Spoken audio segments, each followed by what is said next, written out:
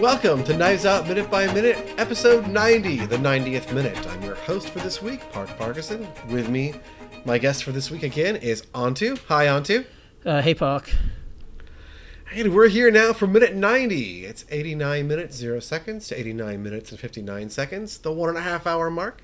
In this minute, Ransom tells Marta how bad things are, and she says she's screwed. Or is she? Blanc then arrives to a fire at the medical records building. And what does it all mean? We are unsure. Possibly something very tense and nervous. We'll find out in next minutes. But for this minute, we've got Ana de Armas, Chris Evans, Daniel Craig, and then at the very end, a little bit of Lakeith Stanfield. Mm-hmm. Yeah, I guess what stands out to me in this minute a bit is editing. Yeah. Because it's been such... We went to a really tense kind of... Not slow, but a tense scene in the hallway. Yeah, it was a build-up for sure. Yeah. And then quickly inside, quickly at the mail, quickly over to Ransom's. Really fast conversation between Ransom and Marta, and then Daniel Craig. We see the fire is being put out, or is already out, but the building's being surrounded by firefighters. The whole last half of the minute is just Daniel Craig very slowly arriving and getting out of his car.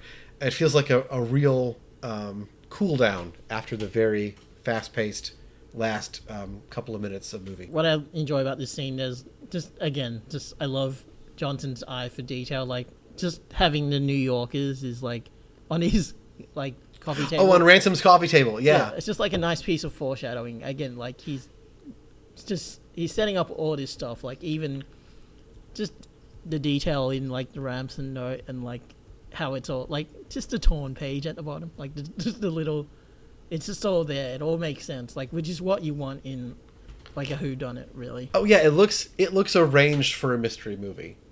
You were talking about his coffee table, and compared to the coffee table that we just saw Marta's coffee table, which has one of those.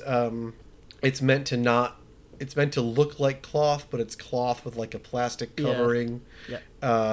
Tablecloths that looks a little bit aged, and covered in like what seemed to be. I'm gonna guess it's probably a combination of like bills and but like official mail, Yes. Bills and obviously she's getting like cards from like lawyers and I don't know, psychics, whatever. There's like a bowl of rotting fruit on the table as well in her house. Yeah. Yes. Like a banana that you can see that's sort of like old, but yeah. Yeah, it looks like a regular working class person's kitchen table. And then we go from that to Ransom's table where, Ransom doesn't get any bills. Yeah, that is true. He's never paid for anything.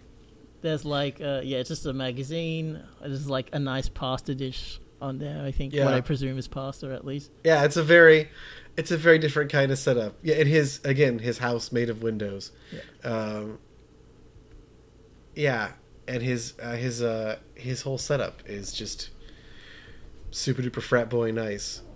I think go ahead. The performances here as well. Like I'm trying to read like Chris Evans' performance as someone who has seen the film and seeing if he telegraphs anything. I don't want to spoil the film, but yeah. Yeah, we'll do a little spoilering later, but I mean, I guess the one thing I have and maybe it is retrospect, but I have a slight hard time buying is when he talks about. So she tells him that's like her medical tag and back tag or something. Yeah, it's the number that identifies work that she does as a nurse, and then he's like, oh well, this is part of a toxicology report, and with this they're going to see the overdose of the good stuff, as Harlan called it, and they're going to know they're going to find out that this is how he died, and that he didn't die of of a slit throat. Yep. And she's like, I'm so screwed. And how do you know this anyway? And he says, because he worked for a summer as Harlan's research assistant. Yep. Maybe it's in retrospect, but I do have a slight hard time buying that he did a lot of work yep. as Harlan's research assistant, or that he paid enough attention to remember what a toxicology report looks like. Mm-hmm. Like 5 or 10 years later or whatever. I can sort of, you could probably see like he's an entitled rich kid, like kind of phoning in his like work with Harlan, I guess. But he was his grandfather, so I think maybe he probably, it's possible. Yep, reined in a little. Yeah, well, and he's Jamie Lee Curtis's and Don Johnson's. I can't remember their character names. He's their kid. Yeah. So I can imagine Jamie Lee Curtis making him work. Yes. For his grandfather. I just wonder like how much of a job he actually would have done. But I, in the moment I believed it. Yep. I want to like Chris Evans and any characters he plays. I mean, he's played total jerks before too. Yeah. I remember, I've seen him in movies pre Captain America where he played jerks, and very good at it, and it totally believable. And he is here too. Like I believe him as like a trust fund jerky rich boy.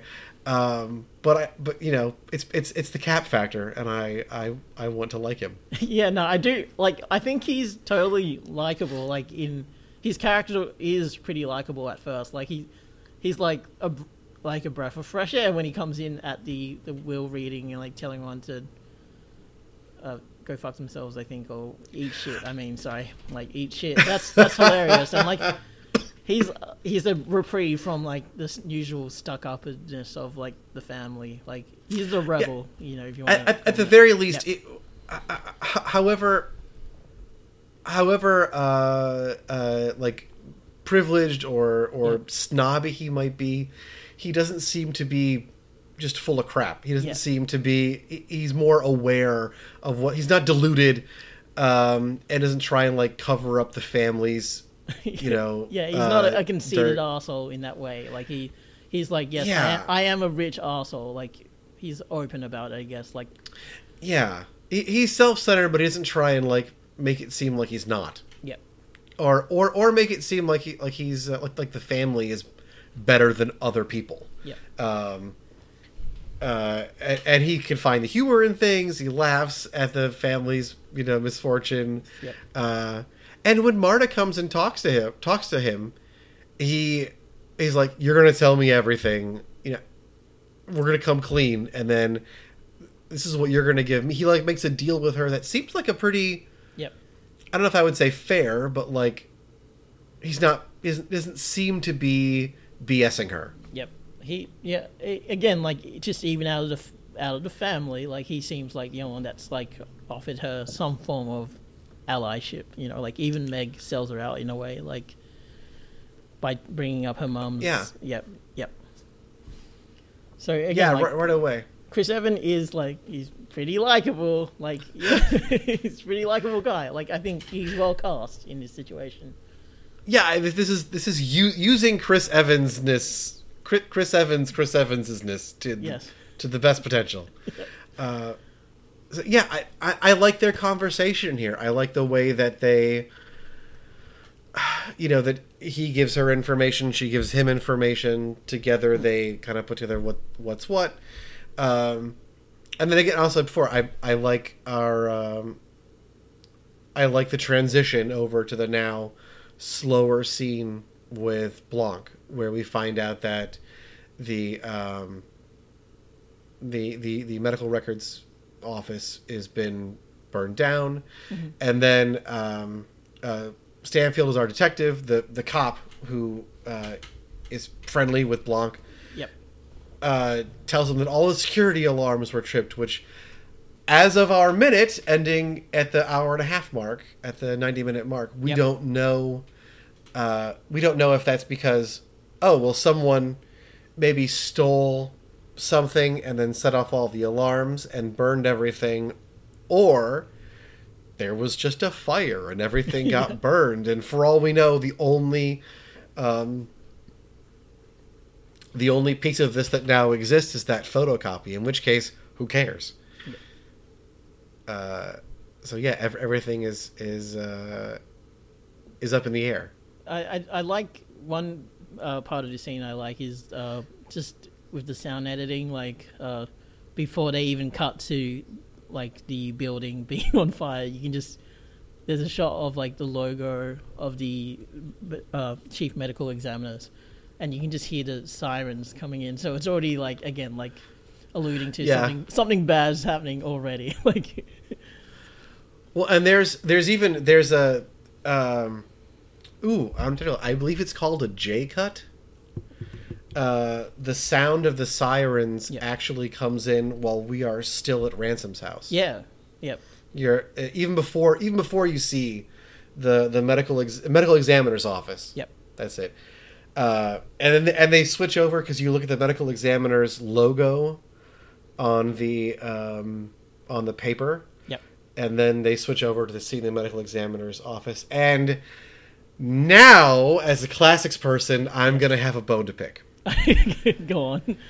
So, this is very, very common, and maybe here's the reason for it, but they show at the medical examiner's office, and you see this all the time on ambulances, and doctors like cards, and at hospitals.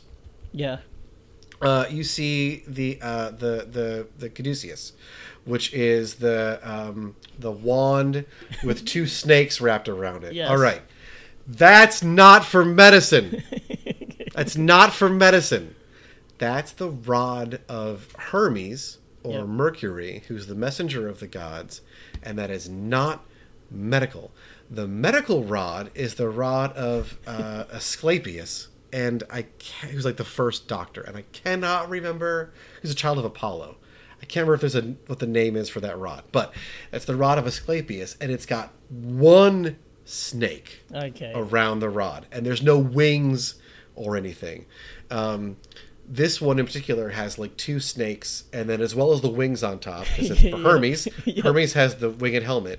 There's also and winged sandals. The scales of justice. Yeah, for legal, which makes sense for a medical examiner. Yeah, that's what I read it as. Like, hey, here's the info. I'm gonna run it to you. Yeah, it's a Mercury. And yeah, maybe for that. Maybe there's like a reason for the medical examiner as like a deliverer of information to have the rod of Hermes. But also, fun fact, and now I can't recall where I heard this or if it's true. Yeah. But what I remember hearing at one point, and I hope it was in a classics course, but now I heard it was like on QI or something, was that one of the supposed explanations for why the rod of Asclepius has a single snake wrapped around the rod is that part of it is possible because like snakes were always supposed to be like wise animals who like whisper in your ear and tell you things. And I think Asclepius had that too. But part of it also, one explanation was it is a representation of a removal of a tapeworm out of someone's anus, where you wrap it around. You slowly wrap it around the stick as you're drawing it out of somebody. Oh boy! I don't know if that's true, and I can't remember where I learned it because my classics education was as undergraduate, and it was like almost 2 full decades ago now. I will not be Googling that later. Everyone just image search this. Don't bother to... Don't even put it in Google. Just image search tapeworm anus removal. But not at work. Yeah. Anyway, I do really like that cut. I agree. It's a really cool cut. You hear the sirens in the distance, and then they get louder, and then you see the examiner's office, and at first just looks sooty. Yeah. But then you back out, and there's the fire engines and the firefighters squirting water on it. Yeah, it's a cool bit. And then Blanc drives up. It's a great escalation of the stakes as well. It's just kind of like one of those moments where you're like, oh. Yeah, it's part of our job for Friday is to talk about our 5 minutes, and this one in particular, yep. in terms of like the movie as a whole. And this really does seem like where constant stake raising, and yep. and also Marta, I feel like she's definitely decided which way to go. Like she had that moment where she was wondering, oh, do I go to Walter and like be part of the family and serve the family, kind of yep. like work for them. Yep. I work for them. Do I go to Blanc and like come clean to him and maybe he'll help me like throw myself on the legal system perhaps? And she doesn't. She picks Ransom and kind of reifies that she's out for her, she's working for herself. She's yep. going to do whatever it takes. And I love her for that. Yeah, no. Yep, no. That's kind of all I have to say about our time in terms of the movie. Is there anything else you would say about how it fits into the movie, or what your feelings are about the movie as a whole? So our 5 minutes. Sorry. I just drew a complete mental blank. Yeah. Maybe we could talk about the film as a whole, I guess. Well, sure. I'll say we start out minute 86 was Blanc telling Great Nana Winetta yep. that she knows more than she lets on. Yep. And then Marta's mother talks to Marta about like lawyers and mail. Yep. And then she goes out to Walt and they have their confrontation, and then this stuff. Yeah, no, in that case, it all, this 5 minutes is pretty important. Like, a lot happens. Like yeah. Like, Walt tries to confront her, like, that puts a lot more pressure on Marta, and then the whole Ransom note is kind of how, like, the rest of the movie sort of, like, it's the crux the rest of the movie turns on, really. Yeah, this is the beginning of the wild ride of Act 3. Yes. And it does a really good job tying everything that came here. This feels like a nexus point, tying everything that came here to a point and then exploding from here on out. Obviously, joke before, but more twists and turns do occur. Yeah, I think but they all come from this. Yeah, I think it's pretty cool because, like, that's, again, what you want in a mystery. You want more, like, escalation of the stakes. Like, how is our protagonist going to get out of this? And then there's, like, the function of, like, Benoit Blanc is, like, technically working against Marta, really. Like, our protagonist is, like, I'm not sure about you, but I'm a lot more sympathetic to Marta than I am to, like, Benoit Blanc as a investigator. Oh, for sure. Yeah, like, for sure. I feel like he's a good guy. Yeah, he's a positive force, but he's like, his goals and aims work against our protagonist as well. Like at some point, Yeah, what if Inspector Javert were like a good, empathetic, moral person, yeah, but still you don't want him to run into Jean Valjean? Yeah. This totally, like, I like him, and I feel like he's generally a good dude, but I care about Marta, and I want Marta's story to turn out good for Marta. So I want him to be frustrated in his effort to find out who did it, because I'm worried that Marta's going to get caught at this point.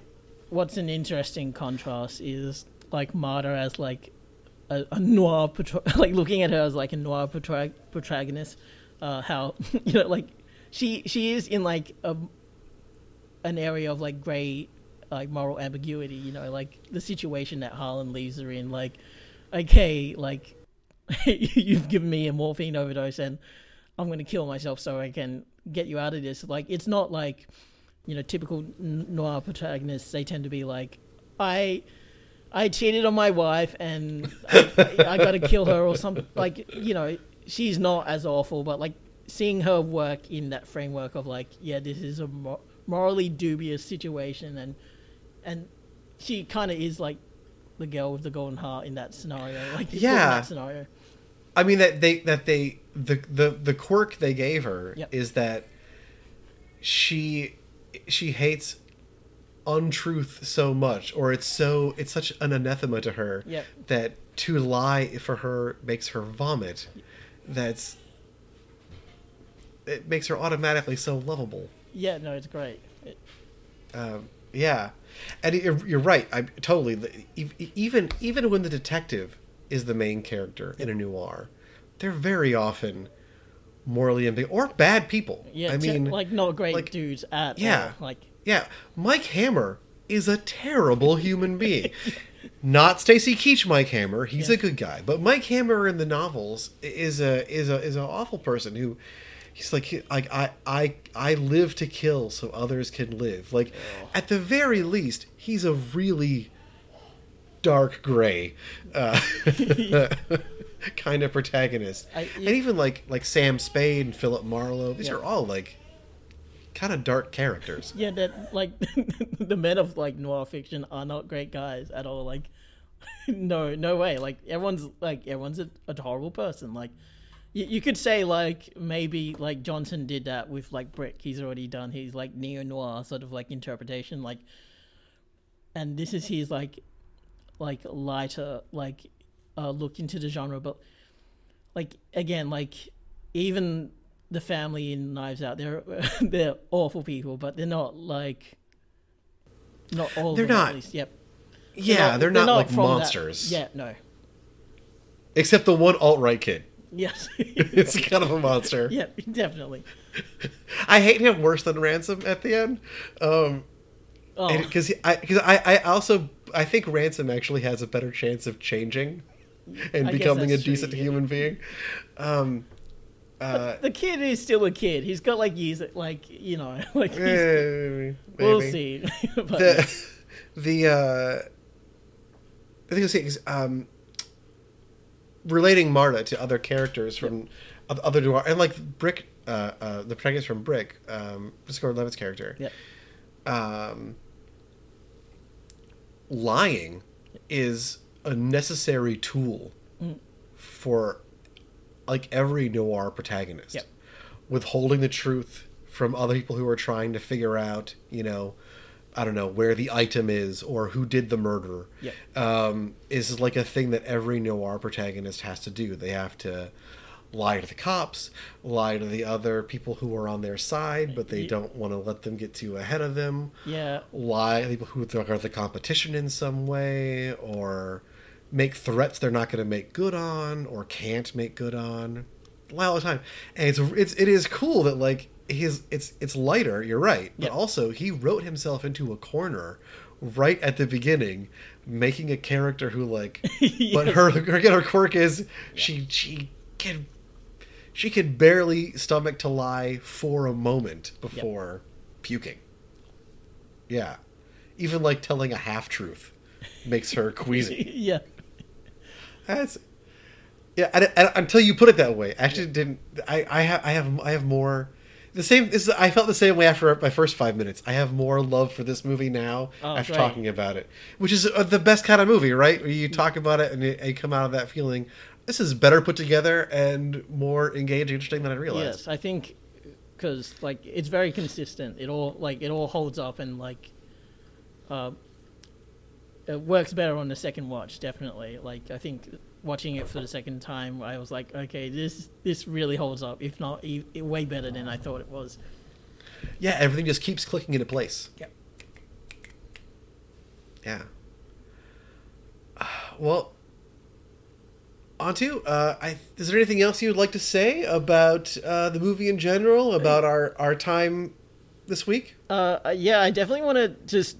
I think for me, what really just makes this film really brilliant is, like, the politics of it. Like, I think, as in coming from, like, The Last Jedi, like...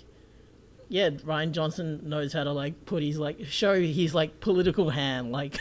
and not have it be ham-fisted or like that's I think the politics of this film is like really wonderful, and it's also timely and timeless. You know? Yeah, I feel like the class issues, Yep. The race issues that are brought up, which are pretty subtly discussed. I don't think anyone, except maybe when that scene with the alt-right kid, I Yes, think is the closest they get to come to like bringing it up like Directly. really directly. Yep. Yeah. And They're just there. They're woven into the story. I think it also works in terms of like if you don't have like a strong class consciousness. I think it's a very good like class consciousness 101 sort of like. I think you want to be able to like communicate everything to the layman as well as like the person who's initiated into like all these ideas. I think he's very respectful in that way. Yeah, it's just like watching it in like a post-Trump like sort of worldview as well. Like it's just like it's very daring. Like I think if I'm not sure if it like got a lot of hubbub when it came out like politically, but it's just like very daring and like kind of like a really subtle you to like conservative. Oh yeah, thoughts. My memory of its reception at release was just like everyone talking about what a great mystery, what a great story it was. Yep. I feel like there was discussion, especially among people as opposed to with like movie reviewers. Yeah. I don't think I don't remember hearing a whole lot about the issues of class or race or immigration being discussed. Mostly just like how great the story was. Maybe some commentary about how this differed from like other kind of drawing room mysteries in the protagonist being not one of the upper class. Yes, and the divide between the protagonist and the detective. Yep, I think even just that aspect is like again like a great deconstruction of like the sort of racist and classist elements of like whodunits. Yeah, I think it just he really did it. Like he did it. Like he kind of like got it all in one pretty much. Yeah. I feel. I mean, this is one of the rare movies where like I have no notes as to what I would like, what I wish were different, or what I, in terms of casting and editing, like the order of events, as well as individual kind of like scene editing. Like I'm sure there are flaws. Nothing is perfect, but even second and third watching, I didn't go like, oh, I wish they'd done this thing instead. I don't want to. I wouldn't mess with anything. No, it's very satisfying as well. Like as a film, it's just like so conclusive and that ending. I love how Marta's like, as a person from a working class background, but a white working class background. I really like how Marta's race and class are one thing. Yep. They are. It's her situation. They're interwoven. Yep. And I really dug that. It was informative for me. No, I'm not saying like I get all of my information about what other groups people are like from movies. Yeah. But art teaches me, and like that was really cool. That's this. It's a movie that I would watch with students. Yep. I think. Yeah.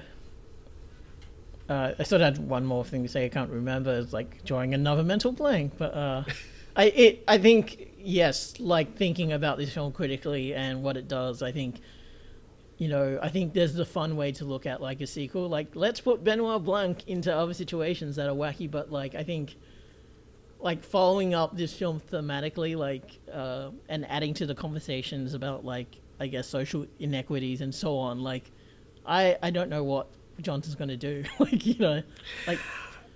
I think. Yeah, I mean he's had a lot of time to think about it. I know there are 2 sequels at least announced already. Yeah. They're like on IMDb. I'm not sure how far along they are, but I like we said yesterday, I trust him. Yep. No. Yeah. I guess. Yep.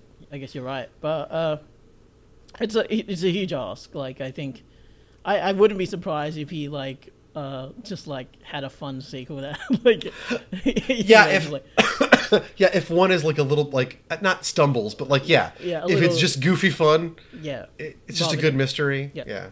But again, I think even the reads into like race and class aren't necessarily super heavy. They're just at the it's just at the forefront. You can't like ignore it, in this film. But it's not a Mike Lee movie, no way. But like it's just like it's just like a really strong look at it via like through a genre lens, which is like again what you want. Like, well, and like you said, it's not direct. Yep. But it's so like you said, you can't ignore it. It's so in your face. It's so there. I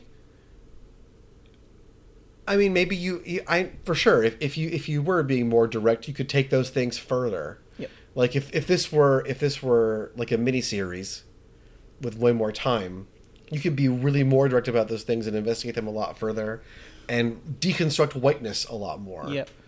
And like the classes of whiteness, and like where Blanc comes from, but. Yep. But it's really cool that you can't ignore it. It's really cool that it's like just part of the narrative. I guess you really can't ignore it. I'm sure people do. I'm sure people who like But I think even like again like as a layman you'd probably go okay, rich people don't treat the help so well, and I think again it's very it's very intrinsic to what's going on.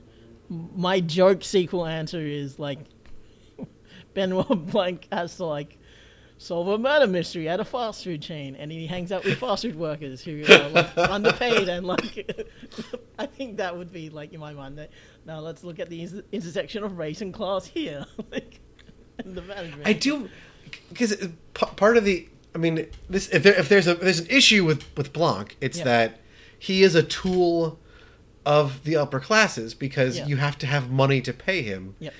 I do get the impression from him that he has enough money that he might sometimes just go to where a mystery is interesting. Yeah. And so, that doesn't eliminate it because he can. It's all about what he can afford to do. Obviously, money's still involved, but I'm sure he could take like a case pro bono or something like that. Yeah. It was something like really good. I feel like even like Victorian early 20th century, like even like Doyle and Christie had their heroes go do things that were basically pro bono because you just can't have it gets too samey to have them constantly solving cases for the same class of people over and over and over and over again. So maybe he'll do something like that. It's like there was a really weird murderer at a Burger King and so in Baltimore, and so he's gonna like step into, like to help out and and figure out what's what, and like engage in like a new system where you wouldn't usually see a gentleman detective go. Yes. I suppose like there's two things they kind of need to follow up on. It's like okay. Helping out the underdog, like again, Marta's the underdog in this scenario, so you want that like in the sequel, and then secondly, you'd want like a continued deconstruction of like the whodunit. I think that's what I want from a sequel. I know we talked about that earlier in the week, but I think whatever that comes in a Knives Out sequel has to continue those two things in my mind. Yeah, I wonder if they're gonna call it, because I feel like Knives Out is so much about this family. This family has their knives out. I wonder what they're gonna like. Will the series be the Knives Out? Like, will it be like the Thin Man, where it keeps, or the Pink Panther, where we just call it, even though it doesn't make any sense. We call it the Knives Out series, even though the family goes away. It's on Netflix, so I'm sure it's not gonna like need a lot of promotion, but like they'll probably just call it something else, Ben Blanc mystery or something like that. Will we go back in time and have a younger? But I mean, I only want Daniel Craig. I want more Daniel Craig is like a big part of it. So. Sure. I'm sure he's signed on as well. But well, we have given the editors a lot of work. Yep. Because we are now over 35 minutes. Antu, thank you so much for joining me for this week. I had a blast. Yes, you're welcome. I had a great time too. Excellent. Would you like to plug your plug? Yep. Just follow me on Twitter at theantu. So that's spelled TheAnhtu. I learned from this that Australians sometimes say H. I will also mention another podcast I occasionally guest on. You check out Doctor Who's That by Sean Gleason. Sean and his friends Bay and Andy watched the entirety of Doctor Who starting in 1963, working their way all up to the most recent season. Sean has seen all these before, and Andy's only watched the modern series, and Bay has never seen the show before. The trio are joined by a rotating cadre of guests with varying levels of experience and sometimes expertise related to the topic of the serial. You'll hear me once in a while. In fact, I got to guest in an episode about going to the Trojan War. That was fun. So do check out Doctor Who's That podcast on your podcatcher, and check us out on Twitter at Knives Out Minute, and please rate, review, subscribe to Knives Out Minute on your podcatcher of choice. And next week, please join our podcast again, where host Brian Lynch and his guest Rick Ingham will be discussing the next 5 minutes, 91 through 95. Bye, Auntie.